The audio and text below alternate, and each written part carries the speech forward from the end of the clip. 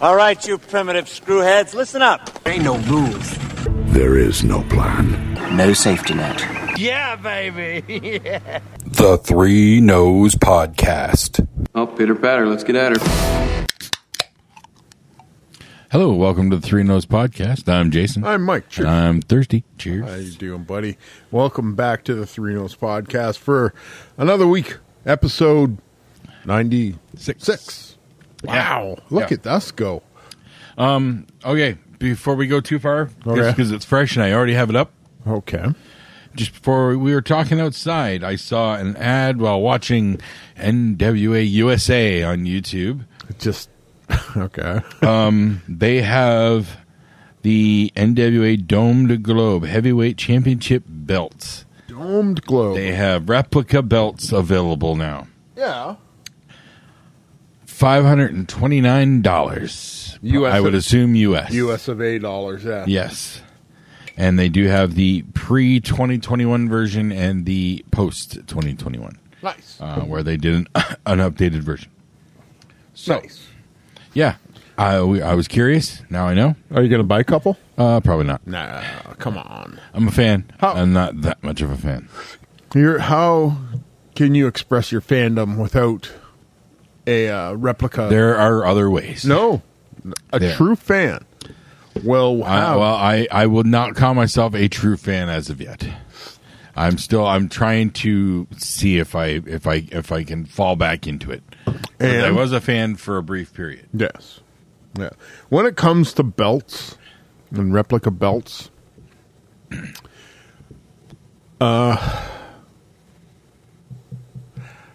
coming from a perspective of a guy in the business, yep. When we see people parading around with said belts, they are roundly mocked. So, okay. If you, is it the full-on poser thing? Yeah. Okay. Yeah. You think you're something that we know you are not. Right. And that's just our perspective. If you like these belts, go right ahead. Spend the hundreds of dollars to get those belts. Yep. Just as with anything, if you're a fan of that much of a fan of, you know. Like, I got into an argument online, which was my first fucking mistake, when I was crowned GWN heavyweight champion. Okay. One of the couple times. Okay. I got that. I got into a fucking online shouting match with this super fan from Chatham. He goes to the Maroons game. You probably know who I'm talking about. No, okay, I don't. Anyway. No, I don't. I do know that at one point I was getting involved with somebody in the Facebook comments. That's him. I can't remember the name of the person, but I do remember getting involved thinking he was in on the joke. No, he was not in on the joke. As I learned. Yes, that's why I stopped. Right. So he took great umbrage in the manner in which I'd won the title. And he proceeded to tell me in no uncertain terms I was a fake champion. I said, well, you know what? You're entitled to your opinion no matter how wrong it is. This belt that I have, I earned this belt. Where the belt that you're parading around with is one that you bought. Yep. So, I went out. I did the thing. I performed. I made myself a valuable enough member to the promotion where the air quote championship committee put their trust in me to put that belt on me to represent that company. Whereas this guy went to a fucking website, got his mom's credit card, and fucking, look at me, I'm a champion. No, you're not. No, you're not. You're a participant, medal-wearing motherfucker. That's what you are. Okay, I Okay. Okay. I had to make sure I was 5 minutes or more than 30 seconds in before I started to cuss. Okay. This. You're good. I'm good. Yeah. No. Fandom, go right ahead. Express your fandom any way you want. Do not think that you can lord over what you bought. No. Right. But this is guy, he firmly believed that because his belt was air quotes bigger made him a better champion of nothing. Yeah. And it was just like one of those, as I'm in the middle of this and I'm just like, this motherfucker, like I can't have a moment. I'm getting nothing but disrespect. Fuck this guy. And then I was like, why am I getting mad about some asshole on the internet who's fucking running me down over his fake belt? And I'm going, like, I know what I had to do to. It's like he used a cheat code to bypass something in a video game, not knowing that if you bypass that, you miss out on something very, very important. Right. So you can't actually finish the game. So he's one of those guys that could never do any, like, couldn't produce, couldn't perform, couldn't do. Okay. Whereas guys like me and Sean and Copeland and Danger Boy did and can produce and could still, if we put our minds to it. That guy could never, ever get to our level. But he tried to buy his way to that level. And it's impossible. It's an impossible task. That's been disproven time and time again, in fact and fiction. Right, absolutely. Like, you have, wrestling is predetermined, but there's more that goes into it than anybody knows. Mm-hmm. And when you say, well, it's fake, to an extent, yes, due to the fact that it is predetermined. But to go from A to B, there's a fuck of a lot of things have to happen before that happens. Yep. And if you're dedicated to that craft, you're going to make that journey from A to B the most incredible thing people have seen. Pro wrestling is essentially a large, ongoing, continuous theater piece. Yes. With a lot of improvisation. In so much as the theater piece is set on a fucking rugby pitch. Yes. So you're not watching Macbeth. No. Do that stuff. Right. No, but it is similar in that there's a lot of performance involved, but there's also a lot of physical improvisation. Right. They're like that. The physical improvisation part of it is there because a lot of motherfuckers get their bell wrong and they forget what they're fucking doing. Yep. So it irks me. The same thing happens in dance choreography. Somebody screws up and they break a leg. Right. Like, it irks me that people that have never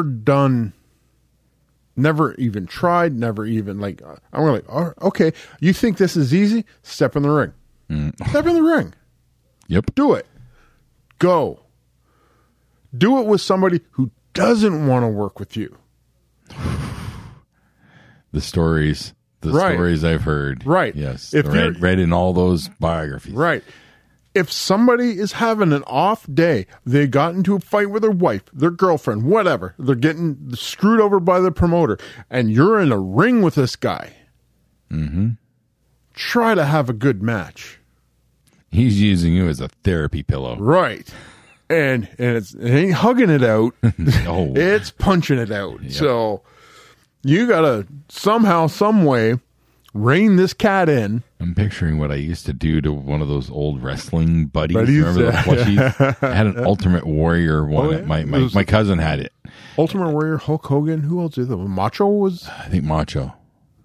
There wasn't too many of No, them. there wasn't. No, So- but we had Ultimate Warrior Yeah. at my cousin's place, and we Right. piss out of that. And his tag team partner was a plush Hostess Munchie. You know, the little Oh, yeah. colored character. Really? Okay. Yeah. Yep. Nice. Though they had a tag team, and so did we, and we whooped their asses. Fuck, that's money right there. Yep. Oh, sold out every Saturday night, baby. Madison Square Garden Stadium. No, my grandparents' front room, but sold out every Saturday. All right, that's all you got to do. Make sure there's all those asses every 18. Yep. So, Yep. but it bothers me. It shouldn't. I should not care what these people say. I know what I sacrificed. I know how long it took me to get to the level that I was at. And by no means was I at a prestigious level. Didn't matter. But if you want to be considered air quote good, you got to be levels above. In many people's eyes, yes. Okay, yes, that does make sense, but still, you're still farther ahead and more successful in that realm than myself. Yeah. Well, Okay, you have more experience, more than I ever have and ever will. but then you're humble enough to understand that. A lot of people aren't. Right. There's a great deal of hubris goes around, and there's a lot of people just like, oh well, I can do this. I'm going to do it. Entitlement. We are in the age of entitlement. Right. So I see all these fucking inspirational videos of a guy like, I've always wanted to be a pro wrestler, and today I'm doing it. And I'm thinking to myself, what did you do to get yourself ready for this? Yeah. When I started in a circuitous route, I was always athletic, always sports minded.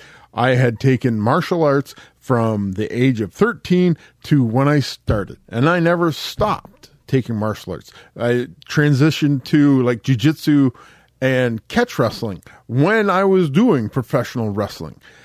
I've always been athletically minded in this, lifting weights. I've seen more people in the wrestling business now that are on the wrong side of the fucking barrier.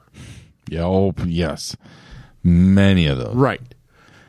Like you look at their and it's because they get by on the flippy do. But they don't have the build to be in the ring. They don't have the physicality. Do you know why? Do you know why? Why? They pay somebody to train them, and then they become professional wrestlers instead of protecting the integrity of this. This is why kayfabe is dead and buried.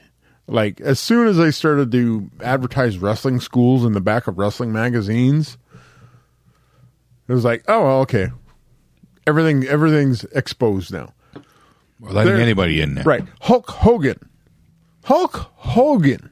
when he first tried to get into professional wrestling, went down to Florida, found a wrestling a show, walks in, goes, yeah, I want to be a wrestler.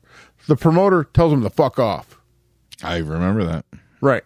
So Hogan starts bugging these guys. Finally, they said, fine, all right, get in the ring with Hiro Matsuda, Japanese wrestler. He was a fucking judoka from way back. Hiro Matsuda, Hulk Hogan has watched wrestling. He thinks it's going to be a wrestling match. I've watched wrestling all my life. I'm going to do this. Matsuda takes him to the mat, breaks his leg instantly.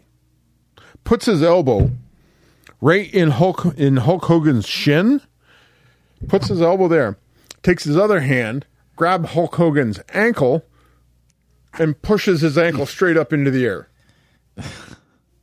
with his elbow buried firmly in his shin, snapping the fibula and tibia. And that was Hulk Hogan's introduction to professional wrestling. Hulk Hogan. That's how a lot of guys try to get into professional wrestling. When guys were using professional wrestling to survive. These guys would come in, they would get a pair of trunks or something like that, and they're like, I want to wrestle. I want to be a wrestler. And these guys were protecting their livelihoods. You had to earn their trust to get in there. Right. You just don't walk into that shit. Yep. Now everybody does it. Right. Because somebody bought a ring in a warehouse and has to make rent.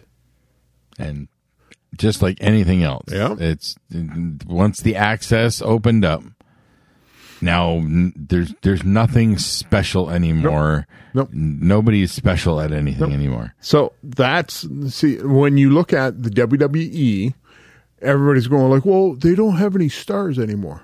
Right. Why? Because everybody's the same. Yeah. Everybody's the same. Mm-hmm. And especially with the WWE, with their 50-50 booking, nobody can get over when you're losing every other match. Yep. So they're going like, whoa, where's the next Rock? Where's the next Stone Cold? Ain't coming. You'll never see him. You'll never see that guy. Nope. Stone Cold came up through the Indies in Texas. Learned from the ground up. Went through hell in WCW. Yep. And finally, when Vince called, Vince sent him to ECW, which was secretly the developmental for WWF at the time. They knocked some of the WCW stink off of Stone Cold. Mm-hmm. Brought him up. Roughed him up a bit. Roughed him up a little bit. Did he even have any matches in ECW? He had a couple. He did have a couple. But he was such a great promo. Uh-huh. They're like, why waste him? I think I only ever saw one of them. I never the Hulk Hogan one? Yes. Yeah. Yep. So that's an iconic promo right there. But even when they did bring Stone Cold up, they fucked it. Oh, they yes. fucking screwed the pooch on that one. Yep. The ringmaster. Oh, who? What? Huh? Yep. I can remember even at whatever year that was, however old it was, I had the sense to know that's Stunning Steve Austin. I didn't even know about ECW, didn't know about any of that shit. Yep. I didn't have that access yet. But I knew that was Stunning Steve Austin from WCW. That's the last time I remembered him. Yep. And he's the ringmaster? That sucks. That's stupid. But they didn't know what to do. And that was right around the time where I was slowly walking away from the WWF. And then somehow, some way, there was the King of the Ring when Stone Cold Steve Austin showed up. Yep. Pulls that. Your John 3:16 says, said Stone Cold 3:16 says, I just whipped your ass. And you can hear cash registers around the world lighting up like pinball machines. Off of that, Fort Knox had a red alert. Oh yeah, a big amount of money just went out. Yeah, somebody's making a run on all the money. That was the Attitude Era when when Steve Austin became Stone Cold Steve Austin. Mm-hmm. That was the first time Vince McMahon became a billionaire, and he liked that. Oh yeah, that's where some would argue the corruption started. Oh no! No, it was before that. It started a long time ago. Okay. Well, now that we're some of the recent stories that are. Of that are hitting Vince right now. Right, that's just the curtain finally getting pulled back. Yeah, so. That's what it feels like. Yeah, this is all a case of we all expected it. We knew. Everybody knew. It was a a dark kept secret. Everybody. If anything, we should all be questioning why did it take this long? Yeah. Like it was. There's really no reason why it should have taken this long. We let it happen. Right. That's the thing. Yeah. See, like we paid them to let it happen. Yeah, we enabled. We're the enablers in this relationship. Oh yeah. And Vince, if he's up to 4 separate cases. No, it's more. Oh, more came out today? Yes. I haven't heard any more news more today. Have come out. It's something upwards of 6 or 7. And the payouts have gone from, I think it was like, what, 12 million? It was 14 last I heard, and that was when there was 4. Yeah. So it's now gone up to like $17, $18 million in hush money, which, in the grand scheme of Vincent Kennedy McMahon, is not even a drop in the bucket. That's fucking petty cash to that guy. This is Vince looking at Donald Trump and going, hold my beer. About that, just about. Trump has 1, and Vince is like still going. I gotcha. Should try harder there, Donnie. But don't say that to Donnie. No, I know the whole billionaires club is like just fucking flying off the rails. They don't Every know single what's one of going them is going insane in some weird way. Like it's crazy. Each one of them, they all have like insanity just swirling around them. It's crazy. Right. Okay, gotta wonder is that much money like toxic to the human brain? Yes, yes. Is that what it is? Because nobody says no to these guys. They go like, I think I can do this, and he's looking around like, no. Whichever one of them, whichever one of those crazy billionaire nut jobs is the first one to drop, they need to quickly do an autopsy, cut that brain open to see if there's like some sort of weird warping damaged effect. A little fucking alien in a fucking control pod, just like Men in Black or something. Exactly. So, no, they're fucked because nobody tells these guys no. It's a sentient creature made from the ink of cash. Yes. It evolved. Yeah. It evolved over the years. Symbiotic relationship. All that. You got to think of all the DNA that gets passed from bill to bill all to the bill. Cocaine that's on there that fuels it. Everything. All that money. So when it does finally come down to when those bills get incinerated, well, that's just the cooking process. Yeah. No. Now you get It's just like that's what it is. Like Venom or Carnage. Yes. When the ink of all these billions of dollars, they form a symbiote. Hey, QAnon, we got a new one for you. I'm sure somebody somewhere has already has got a whiteboard. It's like, I wonder if what goes in the ink, and everybody's drawing lines and pins and everything. So.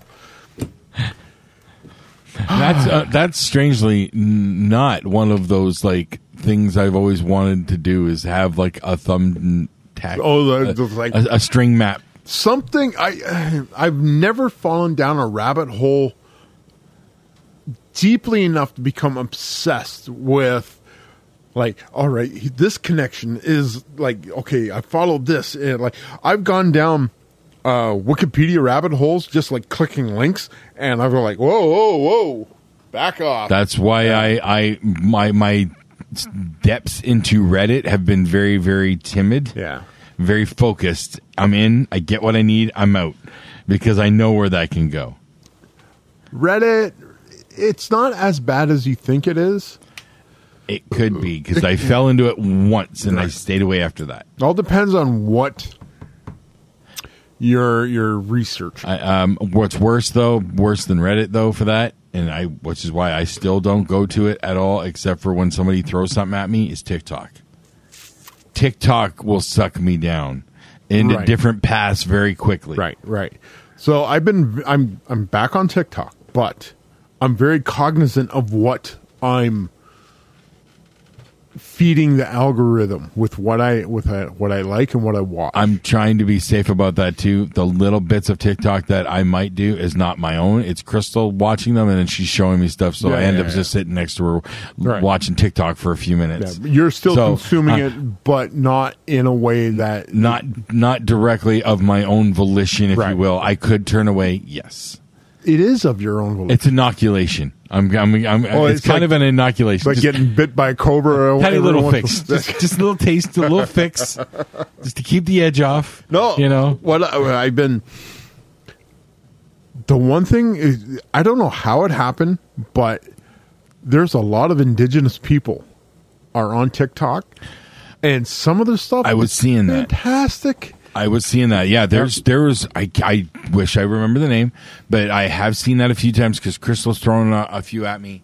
There was one dude who was absolutely hilarious. Yeah. Every single one. I wish I could remember his name, but every single one of them was very poignant, but also absolutely fucking hilarious. Yeah. Well, one of the ones I literally bust out laughing after listening to this guy's talk. He was like walking. He goes, Grandpa, can we go to McDonald's for supper or something like that? And he goes, Grandpa says, can you spell it?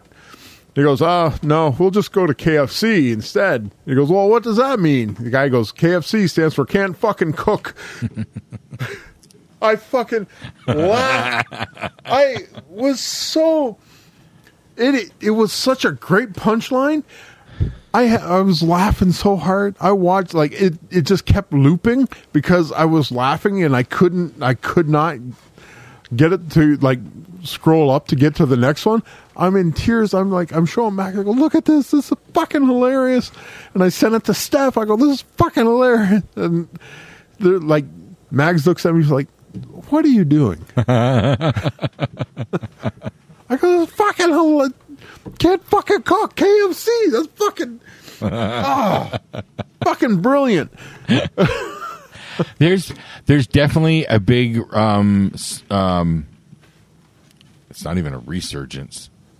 What's the proper term? A rise in native culture in all of pop culture, like action and comedy and Yellowstone has a big presence there, and now there's a new one I was just seeing. I saw a commercial for that looked like it was very heavy on a reserve somewhere in Texas or something, and dealing with Navajo, I think. All right, and that looked like it was going to be pretty intense. I think a lot. Well, Every Child Matters movement shone a huge light. That's primarily in Canada, though. It's all coming out of the States, right? Which is interesting. But that, I think, when you have that kind of situation where the Every Child Matters situation comes up, the spotlight just focused so hard on Indigenous matters. Yes, doesn't matter where it is. Yep, where it is. Either Canada, America, wherever. The indigenous peoples are treated poorly, and they're starting to use social media to say, we're here. We've always been here. And shit has to change. And some of them are rightly so pissed off about what's going on, and some of them are just yeah, it's bad, but I got a funny joke to tell you. And it's from me listening to that funny joke where I will follow more and more of what these indigenous creators are putting out. A friend of mine from work went to the Muncie, Delaware powwow. It was putting up videos of some of the dancers. There was a hoop dancer, and the hoop dancer was in full regalia and doing the hoop dancing, and I was like, holy shit, this guy is fucking fantastic. Oh yeah, And They pop up every once in a while on various talent shows and whatnot, and it's amazing to watch. absolutely, like the dance, the culture, I want to learn more.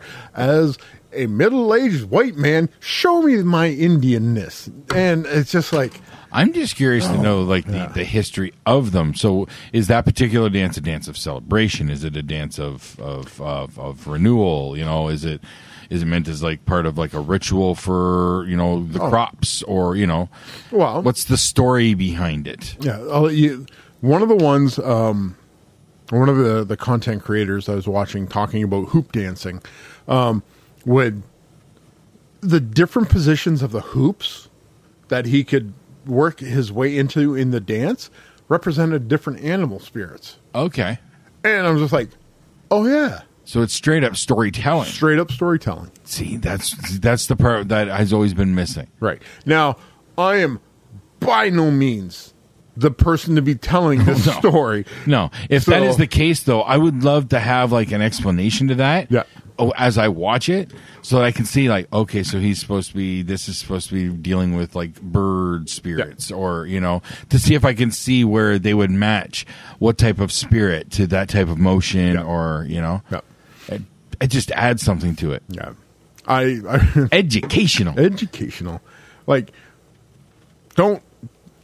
I remember going to, years and years ago, going to the Walpole Island powwow. Okay, yeah, I was never anywhere near anything like that. Well, I have no reservation connections in my family, at least nothing directly in my circle. The two of my friends that took me, they were Métis. So they're like, oh, let's go early. I went, all right. So I'm walking around the powwow grounds, and I was like, I'm the only white guy here. Everybody's looking at me.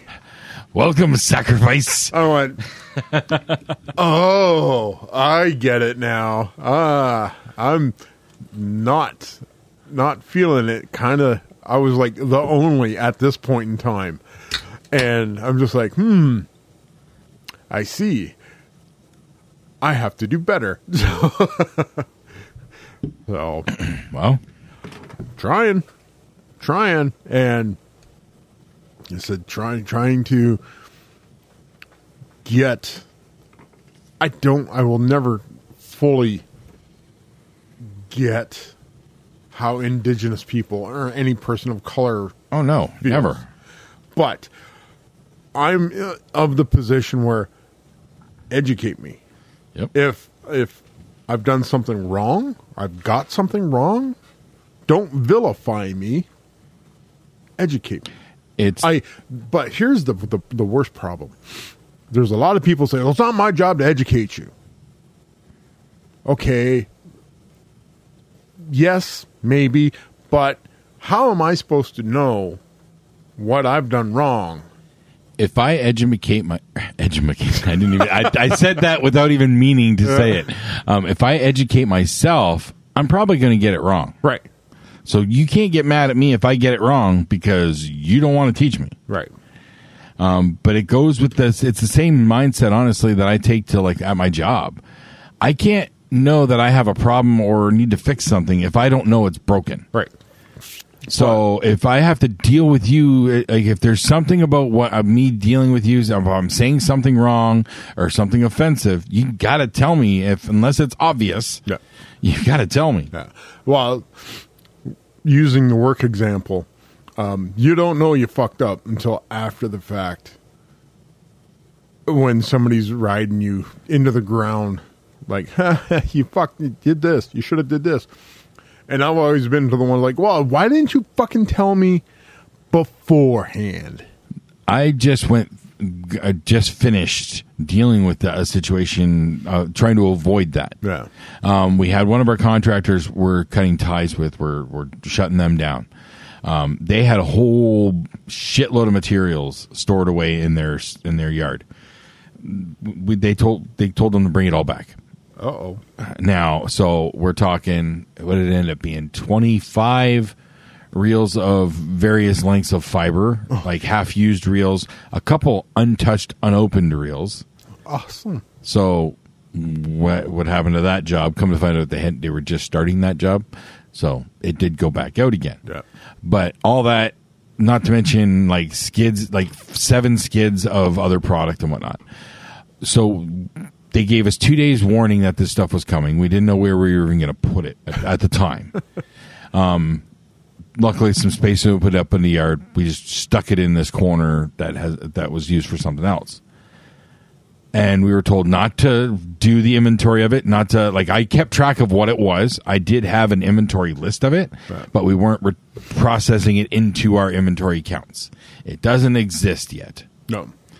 Until a week later, they're like, oh, I really need that reel out of it. And then, oh, I need that reel out of it. And yeah, that shit started happening. Now, at this point, I'm now running the place. Yeah. Brian's out. I'm dealing with this. And we asked when the stuff first came in, well, okay, you don't want us to process it. What do you want us to do? How do you want us to handle this? And they said, we'll get back to you. 2 weeks later, I asked for an update. We'll get back to you. Now we're processing them one at a time as they come back and need them. Yeah. Still nothing. No, of course not. It's been a month and a half, and I got I got to the point, and we're slow. Most days, there's a lot of days I'm not doing much of anything, so I need something to do. Yep. So I said, I looked at my supervisor, and I said, Doug, I've had it. I'm going to move this stuff because we just got word that we have to move all that stuff. I think I told that story. I had to move everything in a day. Okay. Well, I'm done with it. After moving it all and everything, I'm going to itemize it, confirm all my counts, mark it all in as to location, and get it processed in the system, put it in inventory, and it's done with. Yep. He's like, let me put out one more email to clarify. He's giving them the benefit of the doubt. That's Doug's style. Yeah. He does that. The one guy we were waiting to hear anything on pipes in. What are you waiting on? Why haven't you done this? Oh my God. And my very quick response was, permission? From you? And he said, well, let's just check with finance and do it. What do you think we've been doing? That's what I've been waiting for 6 weeks. So then the guy from finance apparently saw the initial email, but then at the time was focused elsewhere, never came back to it, and for some reason was missing the updates or whatever. So he was genuinely apologetic that he didn't get to it. I know what the guy's been through. I've heard he's been telling me the extra stuff they've been throwing at him. So he's had a lot on his plate. But still. Don't make excuses for this guy's... No, this guy, he's a nice guy. He's a really nice guy. Everybody's a nice guy until they don't do the fucking job, and then you get jumped on. His was the last step of the process, though, and it didn't even get to him initially. He could have moved it. But anyways, that's what I mean. Anyways, it finally happened. I finally dealt with it before it really blew up my face with only one reel missing. That's not bad. The one you sent out? Well, I reached out to one guy that I think I know what happened to this reel, and this was a case of, you need it for that job. It's the same people. Like, technically it's not here. Just take it and go. Yeah. You know, it balanced out, I think, and he was going to confirm that. He just hadn't gotten back to me on Friday, so... But that's the last tiny little hook hanging, and it's so minor, I don't give a shit. Perfect. Because if it doesn't get processed back, it never existed anyways. Right, we don't care. Right. Escaped into the ether yet again. Exactly.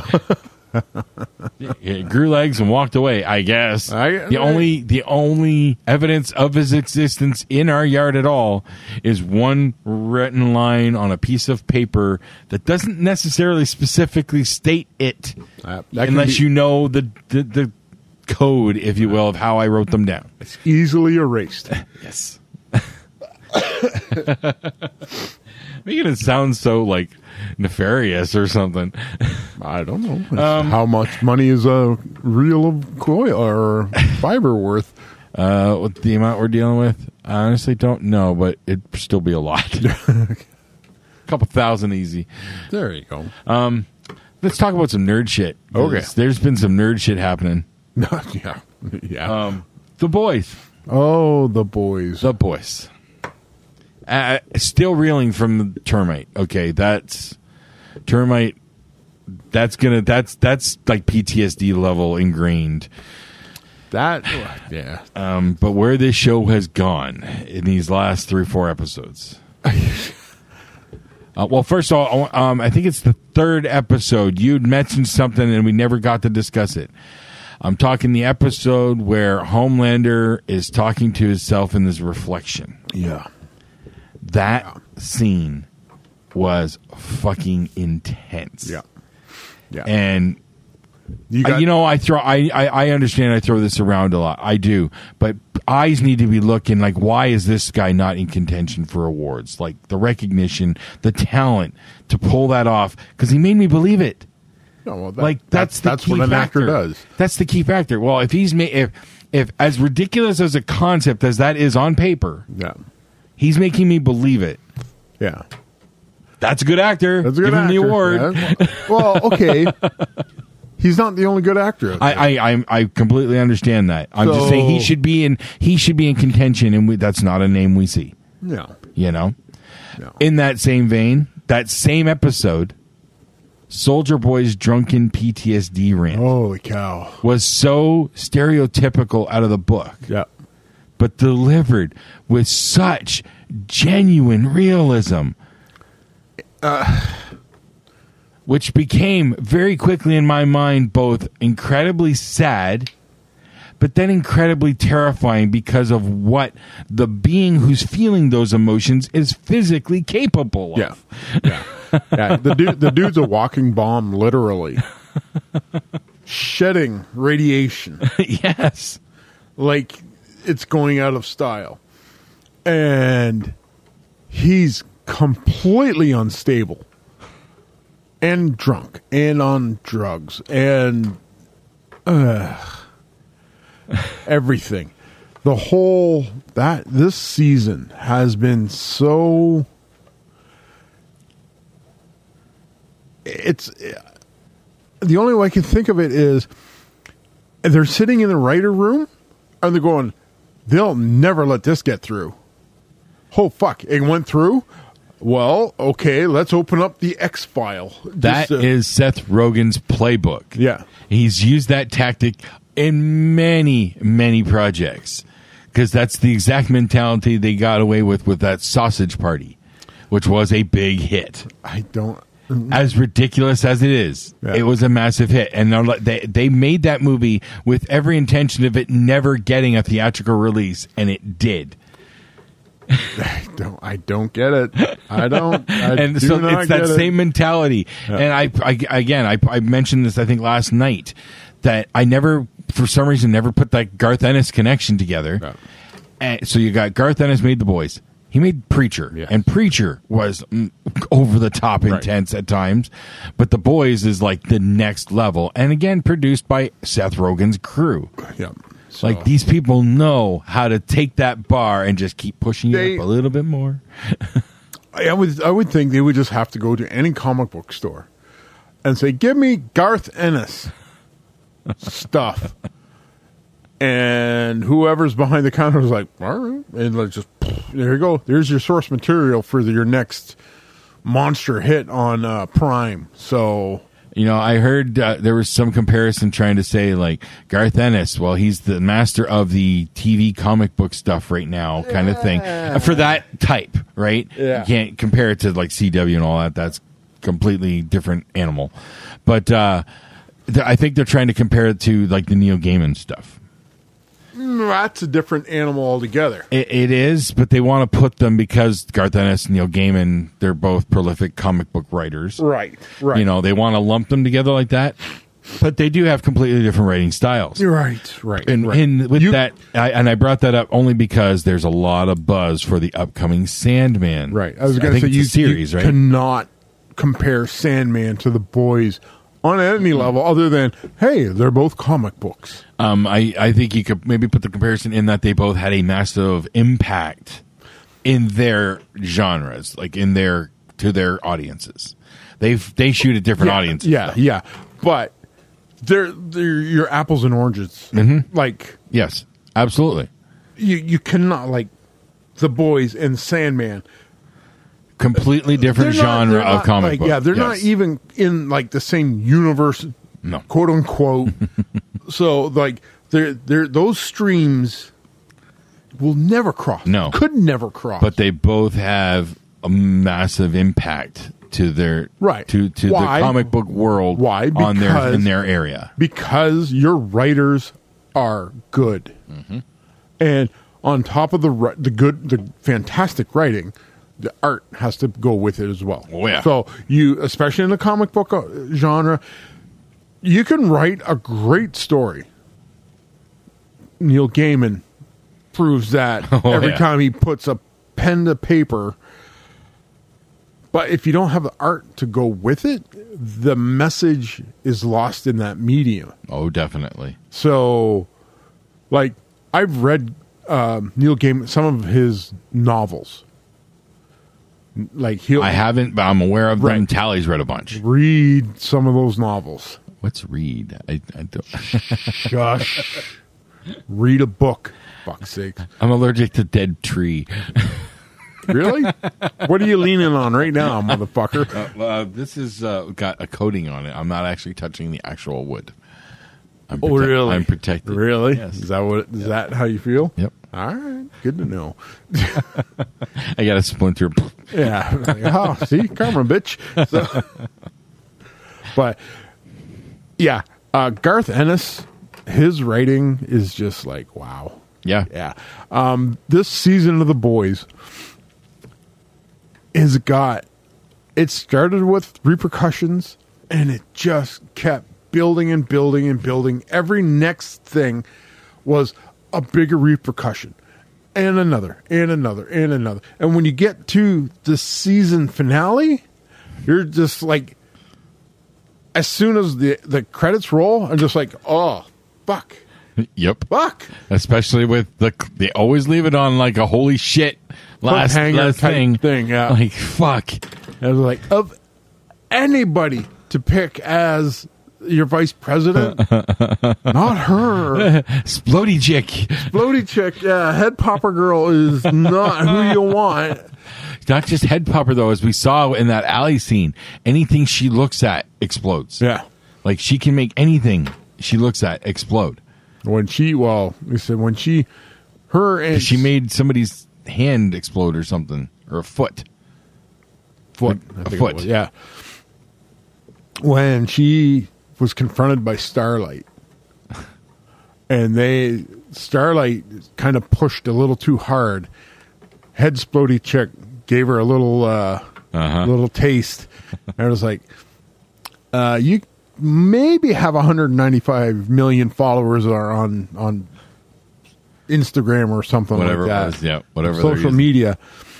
Yeah, she just said she's going to make your head explode regardless. So this is probably going to be during a live stream, and your 195 million fans are all going to scream in horror at the same time. So they should be used to that by now, though. Oh yeah, I said the whole world, the whole boys' world is just like, well, life is not precious and can go away in a heartbeat.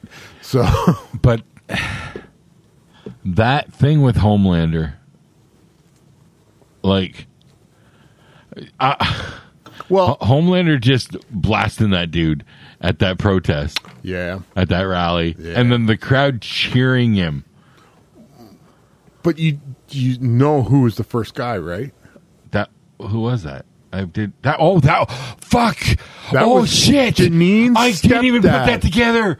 Oh, fuck me! Yes. Oh, fuck! Eminem's gonna fuck his shit up. Yep. Oh God, I didn't even connect that. Yeah. Ah. Wow. Oh, Eminem is gonna fuck him up. Yep. Oh. And the fact that Mother's Milk has told his daughter, his daughter's going to be okay with that happening.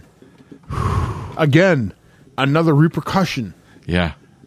So now you have Homelander and the boys working on an upper level. Then you have Janine and the stepdad working on a lower level.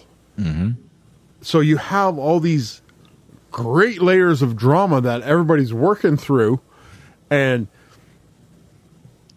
the A Train arc has been interesting, really interesting. Yeah. What happened swings that world wildly to the right. Holy, wildly to the right. Yeah, so, think. Yeah, one can't help but put the analogy that they're basically making Homelander look like if Trump was Superman. The comparisons are there. Like you can. It is Superman gone crazy. Mm-hmm. With I guess we'll call the it followers, the Trump followers, at least. Yeah. Well, you have levels of Trump or there are the Homelander followers. Yeah, followers. Fucking. I'm sorry. Real insanity versus fake insanity. Right. So you have the ones that are fans of Stormfront, straight up neo-Nazis. Oh yeah, straight up Nazis. Yeah, they're still around. Right now, they get mixed in with your rank and file Homelander fans. This is like the Proud Boys becoming just generally accepted everywhere. It's craziness. Just absolute craziness. The Republican Party of Proud Boys. Maybe. I still think Stormfront's not dead. I have a feeling that Shenanigans, she's going to be back. I think she had to die. Really, really die. Because if there was a whiff of a chance that she's alive, Homelander would have found her by now. I don't know. You can't keep secrets from Superman. That's true, but you can for a little while. He flat out said it took him a while to find Ryan. So it is possible. He didn't look all that hard for Ryan. I think it is possible, but it's incredibly difficult. Right. When he wanted to find Ryan, he found Ryan just like that. Yeah, probably, yes. He said it took him a while, but was that just to say that he was busy? No, nobody he's saying that because is it true? Is it not trying true? To earn the kids' trust. Yes. Right. And it keeps everybody off balance. And that's the trick with that character. Right. Right. You just know that at any moment he's going to go fucking nuclear. Right. And he can. And there's nothing you can do to stop it. And the kid smiling. Oh, that was like one of the most perfect creepy kid smiles ever. That, when I knew... Sorry, let me rephrase that. Intentional creepy kid smiles. Because as I recall, one of the twins in Doctor Strange 2 has a smile on his face at one point that just creeped me the fuck out. It was unintentional too. But it was just like, it was just, he was supposed to be adorable. And it did not look adorable to me. Stop it, kid. Work on your adorable. You work for Disney now. Quit being fucking creepy. Jeez, they invented adorable. Come on. But the revelation that Soldier Boy was Homelander's father, it was just like, of course. Yeah. Of course. Of course it was. And the fight when Homelander brought Ryan. Oh my God. To me, I put that as like going to a slimy level. But to bring the kid in. It is, but it isn't. Not in Homelander's mind. Well, no, not in his mind, of course. No. But it is. Yeah. Because normally nobody's going to bring a child. He was banking on their humanity. On Soldier Boy's humanity. Yes. On Soldier Boy and having the family connection. Right. Yes. So that's what Homelander was putting all his eggs in that basket. Yep. And it worked. And then it didn't. That was masterfully written. Yeah. Masterfully written how that you could feel his shift. Yeah. As that pause between lines when you're just such a fucking pussy. Yeah. I was like, oh, it's on. It's on. It's still on. Here we go. But that's Jensen Ackles is just fucking killing it as Soldier Boy. Oh yeah. And that, like, I never watched Supernatural, so I've only watched the first season. Right. Steph is probably fucking flying inside out right now at this revelation. I've watched the first season, but it says something that it didn't pull me back. Right. Steph. And I watched it I watched like 2 episodes a day for a couple weeks. Kind of thing. And his portrayal of Soldier Boy as your atypical 50s, 40s he flat out described it that he was not the perfect soldier. No. He was just some rich kid that signed on the line and they paid the money. No. They literally made Captain America out of the biggest douchebag. Right. It's like, what if Logan Paul... Well, no, not even, because this is... You got to go back farther. We need more macho. Yeah. Who's a macho dude in Chuck Norris. No. Chuck not Norris douchey wasn't enough. a douche. We need a douche. Who was a solid douche of the 70s, 80s? Jean-Claude Van Damme. He was a douche? Was a pretty big douchebag. Okay, there you go. So Jean-Claude. That's who they turned into Captain America. Yeah. That you take the absolute worst personality traits of the biggest douchebag, and then you put him in a superhuman body. Yeah. Yeah. This great idea. Character concepts we've considered in gaming. Yeah. It was like, no, because I can't play that big of a douchebag. Penthouse Comics had their version of something, and that fucking line from Soldier Boy when he's talking about, goes, I remember that day when I went to Vought Labs. They gave me this penthouse. He said what her name was like this. He goes, yeah, she had a bush on her like a Pomeranian. I do remember howling laughing with that one.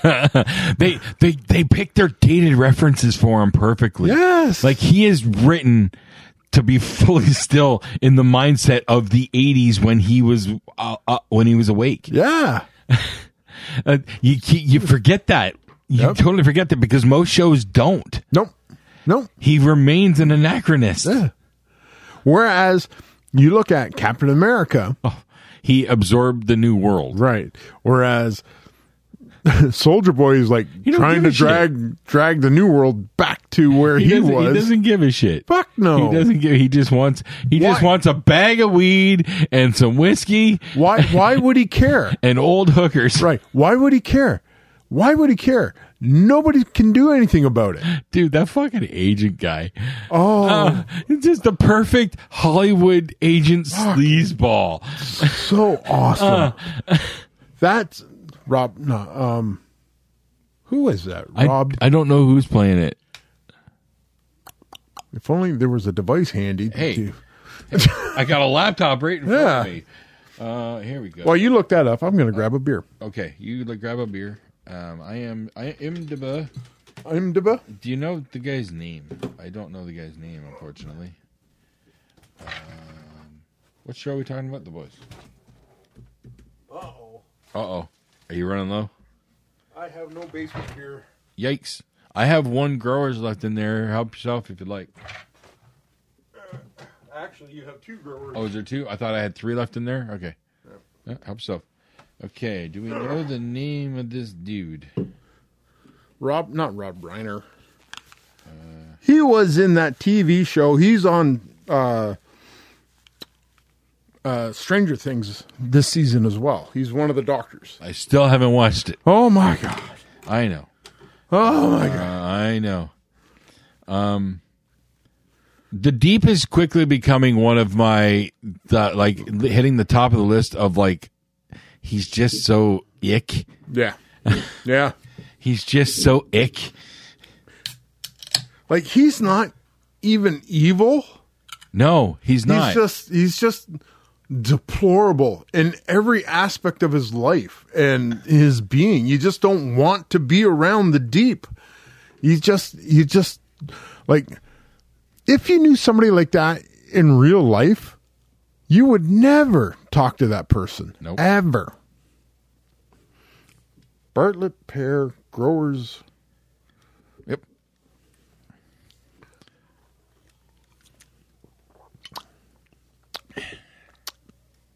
Huh? Kind of dry.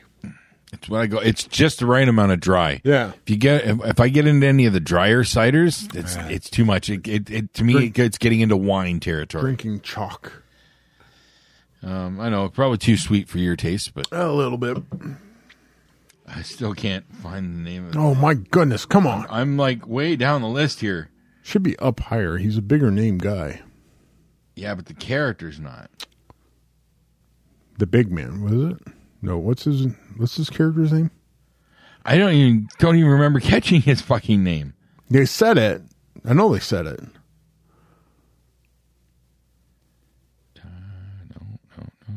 No. Rob something?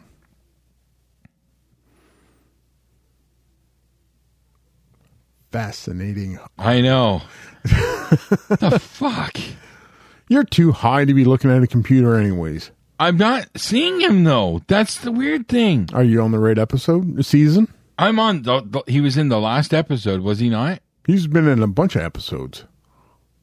I'm looking at the last episode in particular. Okay, let's look at the full cast. This is like the first time you've ever used IMDb? Yes. Fuck. Yeah. I'm brand new to it. I just found out it existed. Come on. Nope, good man. The show is grinding to a halt. There's a huge fucking cast. The Deep and the fucking octopus. Like, I hate to say this. I do, because it's going to sound so fucking weird. Then why are you going to say it? But once again, it says something that they just a small, tiny little bit of believability in his actual emotional feelings towards that octopus. Like, he loves that fucking octopus. Well, yeah, because it gives him great head. But the dude who plays the Deep convincingly portrays this shit. Like, come on! Okay. He's got no other option but to do it like that. Because they give him this character, and then they give him the script where he forms an emotional attachment with an octopus. A sexual... Again, it's so fucking ridiculous. Right. So, what do you do when a situation like this? You take the ball and fucking run with it. Right? Yeah. So, that's exactly what that guy has done. He's like, you want me to fall in love with an octopus? All right, I'm going to fall in love with an octopus. Found him? John Doman? John Doman. Is he Vogelbaum? Can I see a picture?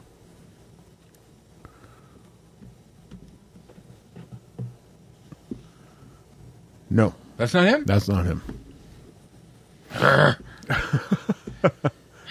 The A-Train stuff, though, when his brother pushed him away. Yeah. You kind of feel bad for him, but he did it to himself. Right. This is repercussions. But the revelation that Vought, oh my God, just fucking dropped Blue Hawk's heart into A-Train's body with like no real thought about what's going on.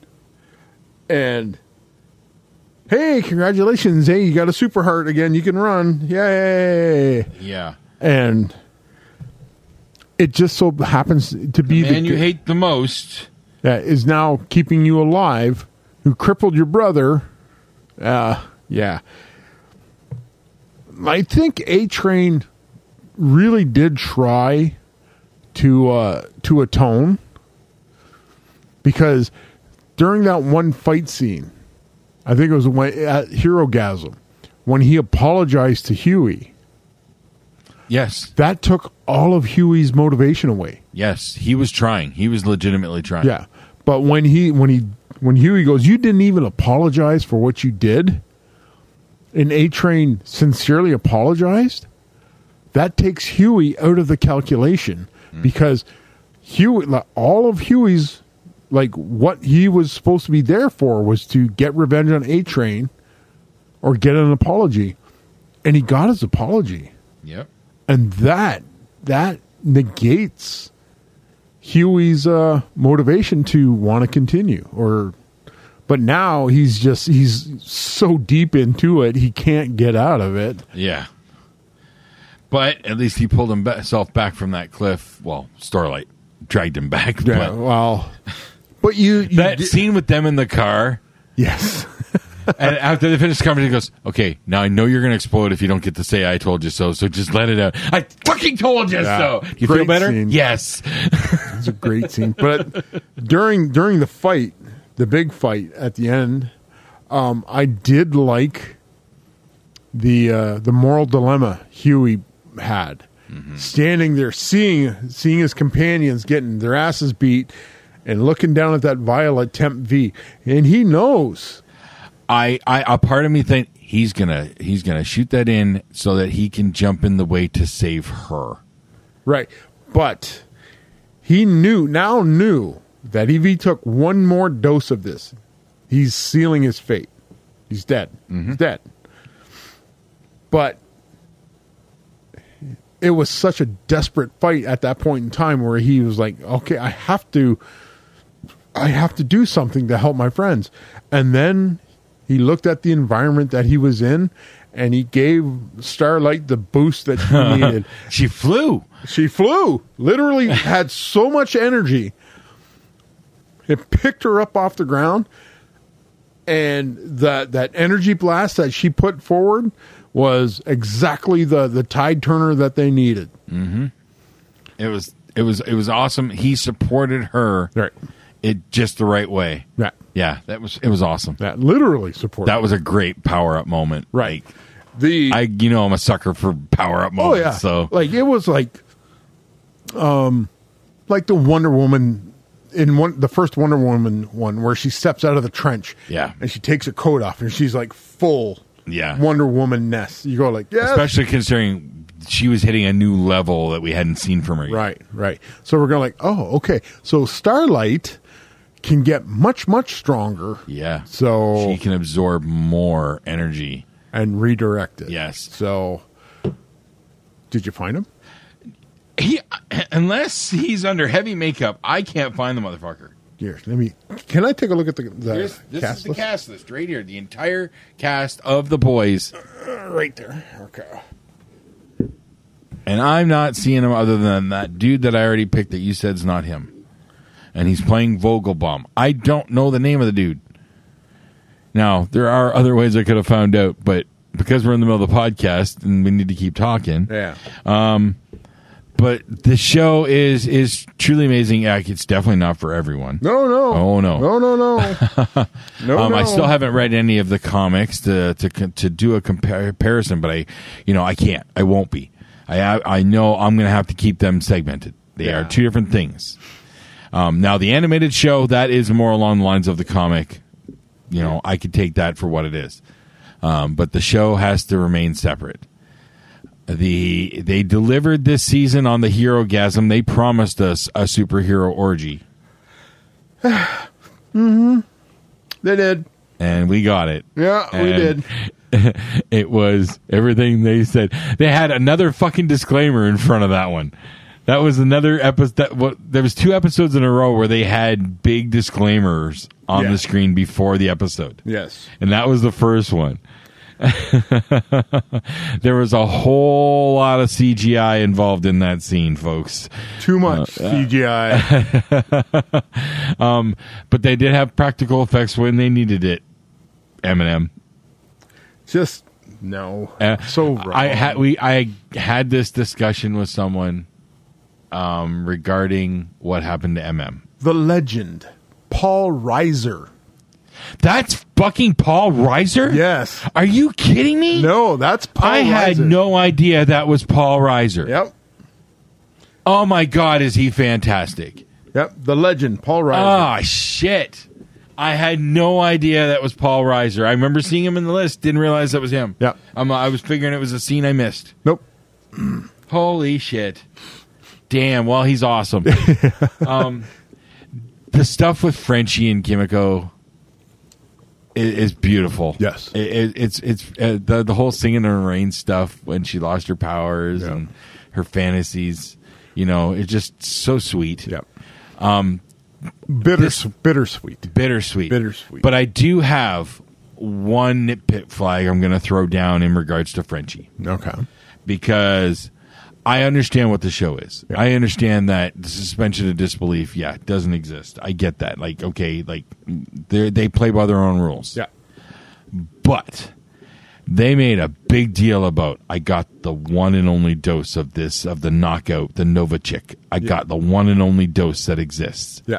Then Soldier Boy throws it out the fucking window. No, Maeve. Maeve threw it out the window. Maeve throws it out the fucking window. Okay, we completely skipped over the problems with Maeve. We'll come back to that. So, okay. Yeah. Maeve throws that out the window. And then Frenchie says, well, we're going to be in the building. They have enough stuff. I can whip up more. Wait a minute.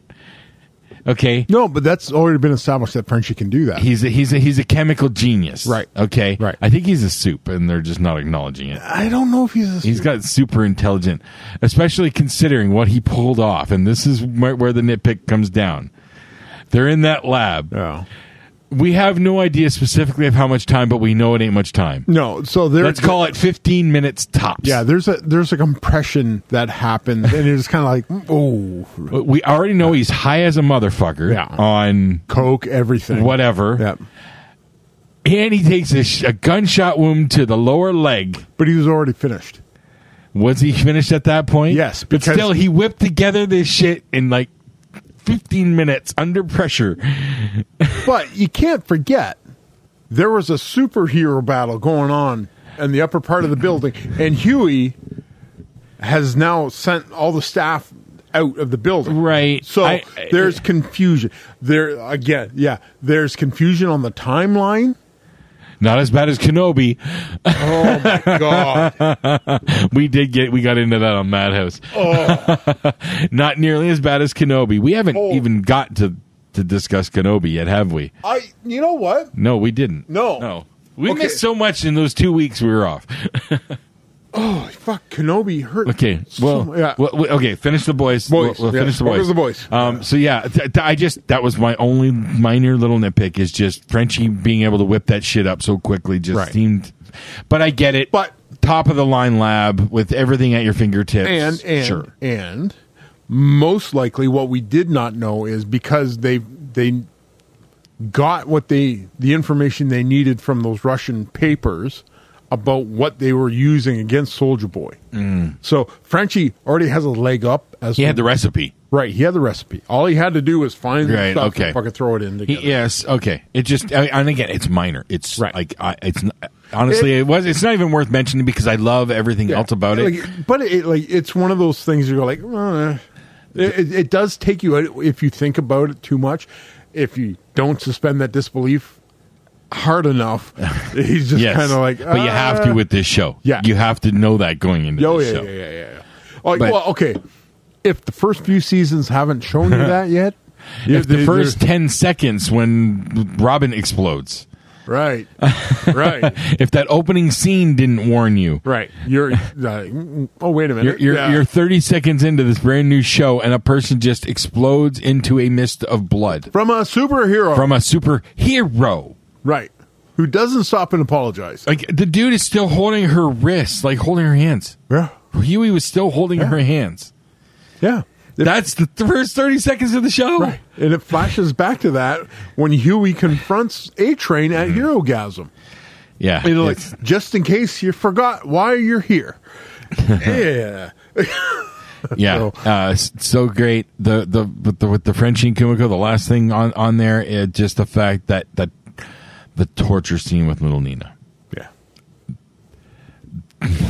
God damn. Frenchie is a closet beast. Oh yeah. Well, they straight up said that. Right. We still haven't seen it though. We got a glimpse. We got good glimpses. But we haven't seen full on Serge. No. It sounds like Serge is terrifying. Right.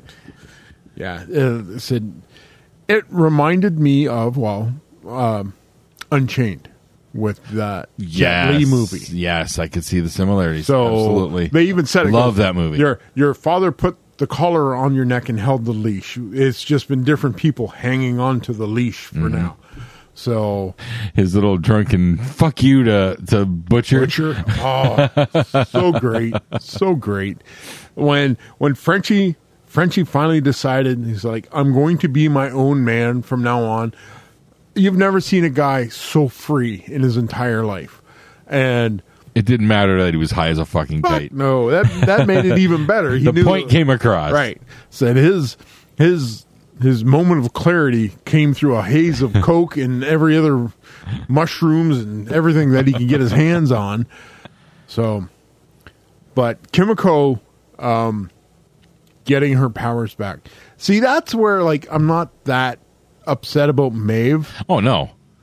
So because she could if she wanted to. If she wanted to. And I'm sure they're aware of this. Probably will she come back? It all depends if Maeve has had enough. Or it's that last resort, like they need her. Yeah. She knows this kind of thing. Yeah, she could be like the break the glass in case of kind of situation. Right. But that is going to happen off camera.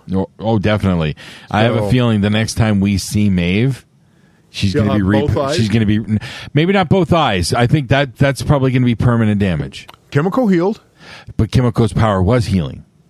We don't know all of Maeve's. I don't think she had that kind of healing factor. But I don't think she's going to regenerate an eye. Heal, probably. It's possible, but I'm picturing her with an eye patch. And when she goes into, if she even puts a suit, like her suit on again, she'll have like a brass, like metallic looking, like Thor, you know, something equivalent to. I know, I haven't mentioned it at all, but I will be going to see that movie tomorrow with Tally. I ban you. Too late. Tickets are already purchased. Yeah, you're part of the fucking. We're going to see it in AVX tomorrow. I didn't even bother asking. I know you're working, but I know you don't want to. No, I it's already getting shit canned. No, it's not. Yes, it is. Really? Yeah. Because the early reviews I was hearing were way positive. 59% positive. Really? Yeah. Okay. See, I haven't heard anything for the last 2 days. I only heard from the Wednesday, Thursday stuff. Right. This is like the Wednesday, Thursday stuff is the early critic stuff. Okay. And they're going, this is fucking terrible. Wow. Yeah. That's surprising. I'm not. But, well. I'm not surprised. It won't surprise me if that is the case. Absolutely. Uh-oh. Too much of a good thing in my opinion, but we're checking it out. The voice. So yeah, Maeve. I think we're gonna see her. We'll see her again at some point. Maybe a double surprise reveal. Homelander all of a sudden has backup in their Stormfront. And then the boys got their backup. There's a surprise Maeve return. But if it is Stormfront's stronger than Maeve. But still, it helps. Every little bit helps. Okay, there's a lot of pieces of that puzzle that I can't fill in, and plus, there's no way I can predict any of it. Right. So this is strictly, completely with minimal information, fan theory. What I think might happen is Ryan turns the tide. Okay. Somehow, some way, like Homelander in the next season, Homelander is gonna be on a rampage. There's nobody there to check Homelander, and Ryan is right there learning from Homelander, helping him. Somewhere along the line, it's got to be Ryan has a come to Jesus moment. I don't think so. I think That's the only thing that stops Homelander. That smirk on his face. Oh yeah, is proof that the psychosis is fucking genetic. All three of them have it. But that's genetic level psychosis. But you also have to think of it as Ryan is still a developing young boy. Yeah, he could possibly grow out of it. Yes, right. So, but I'm thinking you're playing with genetics here. Nature versus nurture here right now. Mm-hmm. This is Ryan got a taste of what stability I could think be. nature versus nurture is blown apart when you get into genetic manipulation. I think genetic manipulation takes away any idea of nature versus nurture. No, because Ryan didn't show any of that up until that scene with Homelander. Yeah. Because at any point in time... there's still some factor, but I think like when we're dealing with like mental psychosis... Yeah. Okay. Ryan got a taste when that guy threw the rock at Ryan and Homelander popped him. Ryan was hurt. Homelander stood up for him like a father would. Yeah. And then the crowd started to cheer. Who doesn't like hearing Oh, yeah. thunderous applause? Mm-hmm. Well, Homelander definitely loves Homelander lives on that shit. So do you think his kid's going to like it too? Right. And that's where I think that implied where they were going with this. That because... What's the kid's name going to be? What's his hero name going to be? God, Homelander. It's just Kid Homelander? Kid Homelander. Like, I didn't read the comic books. Me either. That's why that's just... Yeah. I'm just spitballing. Yeah. I think it's going to be something like Kid Homelander. It's like something basic and obvious. Not going to go full on Junior, just... No. Yeah, Kid Homelander sounds too... But Kid Homelander, that's a VOT marketing it is. Train. Right. But now you have a problem with VOT because they did take that gigantic hit when Starlight revealed that they had kidnapped Maeve. And But VOT ain't dead yet. No. But I don't think it's going to take a great deal more massaging to repair that what they did to Maeve, even with Ryan. What's your feelings on Ashley? Oh, Ashley needs to die. Ashley needs to die. I put Like her in a roundabout way. Like, I don't want anything like direct to happen to Ashley, but like she has to be like running away. Like, oh no! I thought we had a slight, not quite a Chekhov's gun moment, but just a reference to a foreshadowing moment when Ashley, the assistant, said, Ashley, I'll come with you to the helicopter. Oh, Sikorsky's only for VPs and above. Yeah. All I was picturing was, okay, we're going to see the Sikorsky lifting off and then an errant eye blast is going to knock it out of the sky. They're all dead. Nah. Like that's what I pictured happening. And then next season, Stan Edgar's back in town. I think we've seen the last of Stan Edgar. Oh, I don't think so. No? I think VP's going to turn that around. No, not with Homelander there. You don't think so? I don't think so. Okay. I think Homelander has like quote like figuratively purged out that. I think it's going to depend if Homelander is still maintains being involved in VOT or if he puts all his focus into being number one dad. I think number one dad grooms Ryan to become the new leader of VOT. Maybe. So there's a lot of possibilities. Yeah. And again, without knowing any of the source material, I don't know where they could possibly go. Oh, where they can go on this is just about anybody's guess. So yeah, I don't know what other big surprises they have waiting for us, but I'm all in. The Black Noir stuff. Yeah, when they took out Black Noir, that was one of the big things that they could have used against Homelander. But the effect that they did with Black Noir, Yes. like the cartoon characters being his mental state, if you will, Which was not good. no, he was obviously brain damaged from the shit kicking that he took from Soldier Boy.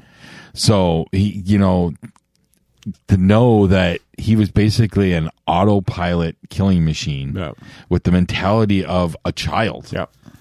That's amazing. Yeah, the difference between the comic book and the TV series with Homelander and Black Noir. Do you know any of that? I don't know anything. Okay, spoilers. Uh-huh. In the comic book, Black Noir is a clone of Homelander. Oh, okay. So that clone is completely and utterly insane. Okay. So all the pictures that you've seen of like Homelander with the big grin, all teeth and shine, Yep. that is a play off of Black Noir in the comic books. Okay. Now, Black Noir in the comic books was designed to kill Homelander at some point in time. Really? All right. So, a lot of the craziness that happened in the comic books was Black Noir, disguised as Homelander. Really? Oh shit. Yeah. Damn. So they Gotta say I'm a little disappointed, but I still enjoyed what I got. so what they did in the TV series, they took the comic book version of Black Noir and combined it with Homelander. Okay. So that's why everyone So the Homeland in the comics is not psychotic like that? oh, he's crazy, but not on Okay. a level. Okay. So that's why, like, when you, in the TV series, you see the big smile and you see him talking to himself, the reflection in the mirror. Oh. That is an amalgam of Okay. the comic book Black Noir. How can we get Homelander. that scene with the narrative that we've created? How can we recreate it? And they did it. Awesome. Yeah. Cool. So, Yeah, someday I'll read it. Yeah, I've so got I've got the first 2 collected volumes. I just haven't read. Yeah, I had the first 2 Again, collected. I don't volumes. read. Yeah. I don't even read comics. Yeah, I had them queued up on my Amazon, and I was like, they were like $40 each. I was like, and like I sat there and I was like, I bought them, I believe, our first Niagara Falls trip. I bought them up in Niagara Falls because I saw the shop that I bought them at when we were there last I time. I almost pulled the trigger, and then I went on Amazon the other day and I saw this. These things are no longer available. I went, well, that temptation's gone. Yeah. So, Oh no, that at this point that's a store find. Yeah. Stumble on it. if you can, Yeah. because I went to Windsor on last Thursday, and I went to Chapters, the bookstore, and I was like, oh, there. I went and I checked the graphic novel section. They had volumes 3 and 6 of the boys. And I was like, oh, no. I know that's why I grabbed 1 and 2 when I saw them, because seeing number 1 was a very rare occasion. Yeah. So, yeah. What are you going to do? Yeah. Shall we shift to Kenobi? Well, no, we still have to talk about the Maeve. Oh, yes. The Maeve stuff. Maeve gets kidnapped by Homelander and Black Noir and gets disappeared. Yeah. Nobody knows where Maeve is. Yeah, we thought there was that possibility that she was dead. Right. But We were they would have told- shown us. Yeah. We were told by Vought that she has suffered a bout of exhaustion, and she was at a retreat for recovery. And then when Starlight asked, she was in rehab. Right. So, come to find out, Homelander has Maeve secreted down in the basement of Vought, keeping her alive, just so... Yeah, when Starlight and her finally meet up, she goes, so where were you? I was 12 floors below you the whole fucking time.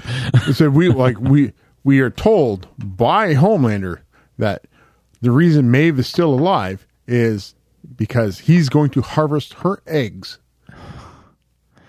Did they ever get to that? We're going to assume no, right? Maeve would have been on like a tear to destroy that. Yeah, but we did see they started to gas Maeve. Yeah. So that could have been one of the steps necessary. Did they grab anything before they put her in the truck? Yeah, we don't know. We don't know. Like I would have to assume they did not have any time to do that. Probably not. And Maeve made sure that wasn't going to happen when she woke up in the truck. So, yeah. As soon as you see her stirring, you're like, "Oh, she's fucking put somebody up." Yeah, so she's getting out. Yeah, there's a whole truckload of corpses. They just don't know they're corpses yet. Yep. So, yeah, Maeve is going to be used as a fucking puppy mill for such as it is. Wow, his delivery of that line, right? It was so cold and clinical. It was just, I'm just gonna do this. I'm just gonna take your eggs. It's gonna happen, and there's nothing you can do about it. Such a violation of of what it is to be a woman, and it was just like, there's nothing anybody can do about it. Isn't it interesting the timing?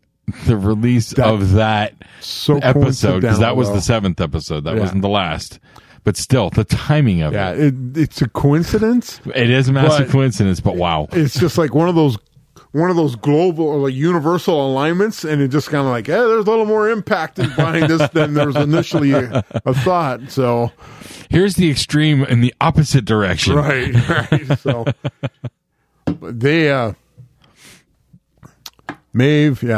Maeve breaking free and showing up, and they're like, "Hey, okay, here's more drugs, here's more temp fee, here's everything." And she didn't want to stop Soldier Boy. She wanted to make sure Homelander was dead. Right. She was on the mission to kill Homelander. Right. Because she knows what Homelander's all about. Like, nobody else knew what Homelander had planned. She knows which is the lesser of the two evils, and that's where she was aiming. She was aiming at the bigger evil. Yeah. So, yeah. So her ultimate sacrifice. Yeah. At the end of it. Which, did you expect her to have survived the blast? I kind of didn't. I did not. I thought I did not. But Soldier Boy survived as well. I knew Soldier Boy I was not surprised to see him in that tank. Yeah. I was not surprised of that. I was surprised to see Maeve survived. That was like the only thing that made me think the other way made me believe it is that Kimiko survived a direct blast. Right. But they were also at the top of Vought Tower when all this went down. Right. So she also had to survive the landing. Right. So unless... And she obviously did not survive the landing unscathed. Right. She did get hurt quite a bit. Unless, of course, they would explain it off as when Soldier Boy exploded, it threw her sideways into the building. I think that's what they implied because they showed the security footage. Yeah. Ashley was looking at the security footage where they picked up Maeve from the alley. Yeah. So she might have actually landed in like off the dumpster or something. Right. So there could have been just enough plausibility of right. We've seen enough movies where it's not even a superhero that they fall a fall of 20 stories right. and land in, bounce off two awnings and land in a dumpster. There's many actual news stories of people falling from heights and surviving. Yeah, so true. It's not out of the realm of possibility, but we're also in a realm of impossibility with this TV show. So saying Maeve survived this is like, yeah, okay. I can accept that. Yep. I can accept that. Of the parameters of what they are. Right. They fit the parameters absolutely. Yes.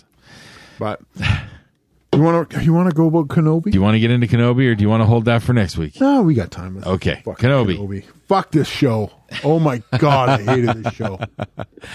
Well, I'm not that strongly opinioned, and from what I generally understand, you are in the minority. But I enjoyed it. It could have been a lot better. Yeah. You think? The kid stuff again we have I'm not even worried, like the Leia thing. Oh, okay. Like, yeah. I could have killed off Leia in the first episode, and I would have been happy about that. Would have just ruined the story, but okay, but the story is not fucking good, anyways. They retconned it way too much. they did retcon quite a bit. Yes. Like, if you go back to the original, help me, Obi-Wan Kenobi, you're my only hope. You served my father in the Clone Wars. All right? Yep. There's no mention. We had this discussion on the Madhouse. Rob was the one who pointed out, there was no familiarity there. No. Now they've built a familiarity that did not exist. That was like, what, 9 years down the road? I mean, didn't Leia flat out tell the get over the death of that old man kid? She would have been just as heartbroken, if not worse. Right. Yeah. So that's a massive retcon. Yes, I'm not. This is me actually acknowledging just how deep those ramifications should have been. Right. Yeah. Right. So fuck that. And the Darth Vader, sure, strong, grabbing that transport ship as it's at full power, trying to take off and holding it in spot, and then where did that other transport come from? It was supposedly behind. No, you could see behind. That's what I thought. It didn't quite make sense either. You could see that ship's taken off. It's out of the hangar. And you saw behind it as it was taken off. There's no fucking ship back there. Yeah, it was weird. Weird? But it's unexplainable. But that's the beginning of a lot of unexplainable shenanigans, because it's right after that. That's the end of the second last episode. And it's right after that where it's either they're editing or Jedi have mystical time warp teleportation abilities. Because how quickly Reva got from that place where she was left for dead from Vader to Tatooine. Right. How quickly Kenobi got from the planet where he kicked Vader's ass and he gets to Tatooine. It's like, okay, hyperspace is quicker. Yes. It still takes hours to get from one planet system to another. Right. It doesn't happen like in 5 minutes. No. It's not a quick jaunt around the corner. No. I've started to stumble across articles. Maybe it's the algorithm. And they're going like, this is such a poorly written series. And it has elements of good. There are nuggets. But it has way too many problems for those nuggets to be able to shine. Those scales are not balanced. Oh, absolutely not. In the slightest. Again, I enjoyed it. Do I want more? No. And apparently there will be another one. I don't that's need bad. I don't need more. Because I cannot decipher anything about this series that meshes. It's supposed to fill in the backstory of what happened to Obi-Wan Kenobi after Order 66 up until we see him on the Dune Sea rescuing Luke Skywalker. I for one, as an old school original trilogy hardcore, like that is my church, I didn't need to know.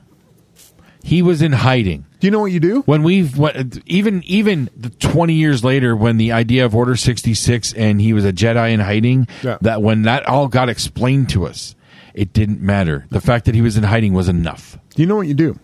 This is how you do Kenobi. You give him the Boba Fett Tusken Raider story. Yes. If anything, that's more where it should have went. Right. Because how does Obi-Wan know all about the Tusken Raiders when he runs into Luke Skywalker? Yeah. How does he know Luke Skywalker? He's on Tatooine. Yep. We didn't need a story there. No. Obi-Wan Kenobi hides himself within the Tusken Raider, whatever, the family, whatever, the community. Yeah, they could have done that. That would have made more sense to me that instead of Boba Fett being the one that is now the fucking liaison for the Tusken Raiders, you have Obi-Wan Kenobi, he takes that knowledge of the Tusken Raiders and protects Luke, like in an oblique fashion. Yeah. From the dangers of Tatooine. That would have been better. Never exposes Luke or himself to any of that. Mm-hmm. And the fact that, like, all these Jedi are showing up on Tatooine. Why? Fucking Jedi Woodstock. Right. It's like, what is so vitally important about Tatooine that everybody of any import shows up on Tatooine at some point in time? The Kumail Nanjiani character, the fake Jedi con man. Yeah. I enjoy Kumail Nanjiani, but he's kind of a one-trick pony. Yeah. And again, this did not feel like it fit that world. No, because it didn't fit that story. No, because it's an insult to the Jedi that we know. Yeah. Like, no. It is written as a comedy bit that doesn't work. And they expected it to work because they expect us to go like, oh, anything Jedi. That's the traditional Star Wars formula. Let's throw a little bit of humor in there to lighten the mood and, No, right. Okay. A little bit, which is R2-D2 and C-3PO. Do you want to know the telltale sign of why Kenobi and Mandalorian are two different things? Writing team. Kathleen Kennedy. Oh, yeah, there it is. Because Kenobi still has her fingerprints all over it. Yeah. Damn it. Yeah, it is. She's there. Well, this is what you get. Yeah. So you look at her spirit lingers. Oh God.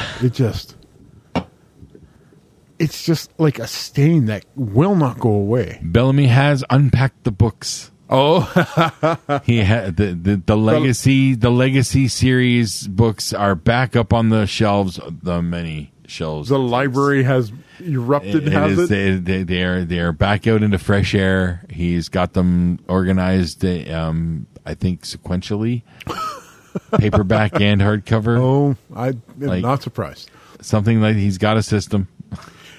He knows. So if found out he has a couple doubles apparently. Oh.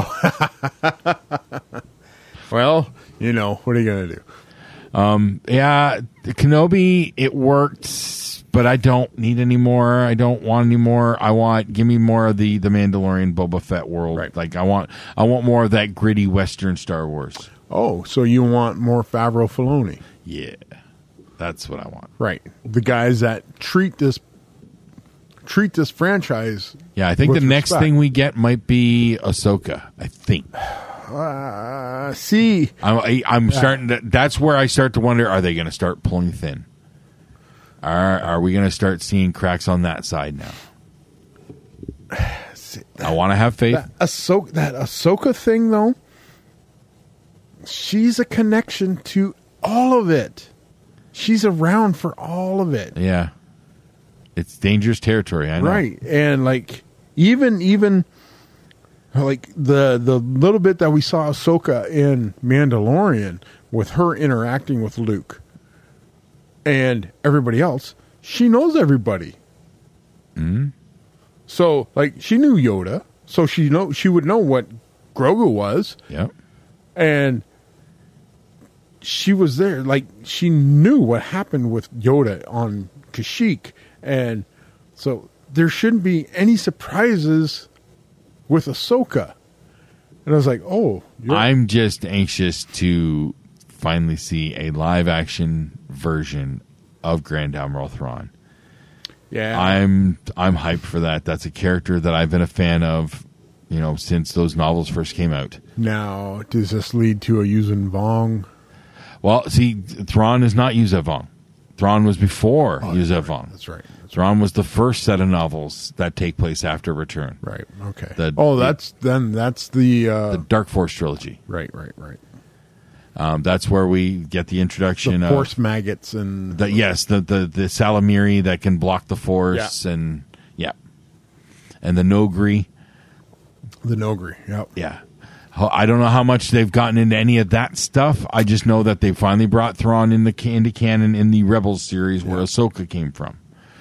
So I'm just anxious to see who they get to play him and how he's portrayed. I haven't looked to see who's playing him. John Hamm. I'll take it. I don't know who would play who do you get to play? It's a very Grand Admiral calculating, he's Right. For just countenance wise and whatnot, very Grand Moff Tarkin-esque. Yeah. But his mental philosophies are entirely different. He looks at the culture of a planet to determine his attack strategies and whatnot. So Henry Cavill. I can't say no. It's really hard to say. Well, Henry Cavill can project the like regalness Yeah. of a Thrawn. Yes. Yeah, they'd probably be a good pick. Yep. And he'll have that Superman-esque features Right. to give him a striking countenance. Right. Just slap some blue paint on him and Yep. Blue paint and red contacts, and you're good to go. out you go. Go act, kid. Just remember, you're in Star Wars, not Witcher. All right, go ahead. Go make us some money. Go get us some of that Witcher money. Cha-ching! Yeah, that's exactly it. Still haven't watched that show. You haven't watched Witcher? No. Oh my god, man. Netflix is... I haven't been watching a lot of Netflix. Because I haven't watched Stranger Things yet. And I know. That's probably going to be next. I'm getting through Exandria Unlimited Calamity. Okay. Calamity. I am Where are you almost on I'm almost done the second episode. Okay. The detail that these people espouse is just amazing. I was listening to they did a Critical Role roundtable of the Game Masters. I've seen the link. I won't click on it. Just so you have Abria Ungari, Matt Mercer, and Brandon Lee Mulligan sitting around talking about building Exandria. So that I need to watch it with what I'm attempting to build with Phineas. That the Session Zero questionnaire that I sent you guys came right from listening to that episode. Okay. So because Calamity was such a mini series, 4 episodes. I thought Matt Mercer played a character in it. Nope. See, I thought I was expecting to see Mercer in there. Nope. He was he's probably off camera, helping Brennan, go through all this stuff. Hold on, let me get my notes because Okay. I have a couple notes from that. Yeah. Hold on here. Already did that. Yeah, we did that. Oh, by the way, did you know that you can bet on AEW wrestling on DraftKings.com? You used to be able to do that with WWE. They knew it's predetermined. What was the premise of Rob having to do the podcast in Movie Madhouse podcast film, the short film? Oh, yeah, because he bet on WrestleMania or something like that. Yeah, his brother lost a bet at WrestleMania. I called the future. You did. There's my long. Look at you being a prognosticator. I wrote that mage character who's addicted to weed 10 years before I became a weed smoker. Can't get addicted to weed, remember? I can personally attest that you can. No, everybody that ever smokes weed says you can't get addicted to it. Then I'm that one difference to that rule because I fully admit I am addicted. Wow. Here's my long rant, my whole fantasy booking of MJF that you poopy pantsed. Oh, motherfucker. We're not going to get into that. All right. Well, I'll keep the note, though. Here we go. The amazing detail that they all put in. Just as Brennan was listening to each of them as he gave them their introduction, they entered that party. Yes. The portcullis. The portcullis or whatever it was. Yep. Yeah. Letting them each just espouse who they were, their character and their entrance and their guard they have with them. Wow. Yeah. And I realized that I've got I've tried to get into partial detail like this with Phineas and Murbo a little bit. Yep. I got to step my game up. But that takes a special type of game to be playing to do. So what that is he did a session 0 with all of them. They had to have, with the kind of backstory that they keep leaning into. If you stop interrupting me, I will tell you what they did. Because they know they have a limited amount of time, they have to put as much detail into these characters all at once. So they did a session 0 where all of the characters sat around together and they plotted out their connections with each other. Okay. And being high level characters at the point in that game, they're like 14th, 15th level. Yeah, 14. Yeah. So right, yep. they have so much backstory and secrets and jargon that they had to have built into it because it's such a compressed time. A lot of people, they talked about the session 0. Some people don't do backstories, and you can make a backstory as you go along. This is a special situation where they had to have all this information previously, and they all knew it, to be able to make the story go forward. And this is all created fresh. Like, they did not play these characters before. No, these are brand new. Amazing the amount of detail that they've been pulling out, as that almost sounds like it came from a past game session. They're talking about Abria with her Laren character, gave Brennan a book of her backstory because she detailed how parts of Avalier worked. Yeah, because she's the architect. Because she's an archivist. She makes this stuff work. So she had to tell Brennan how her character knew how this worked. And Brennan took that and went, all right, here's some jargon to go along with that. And everybody else kind of knew what was going on, because so when Laren would say something, nobody's going to go like, what? Like, what? So they did not question it because they knew. Favorite character? Oh, God. I know mine.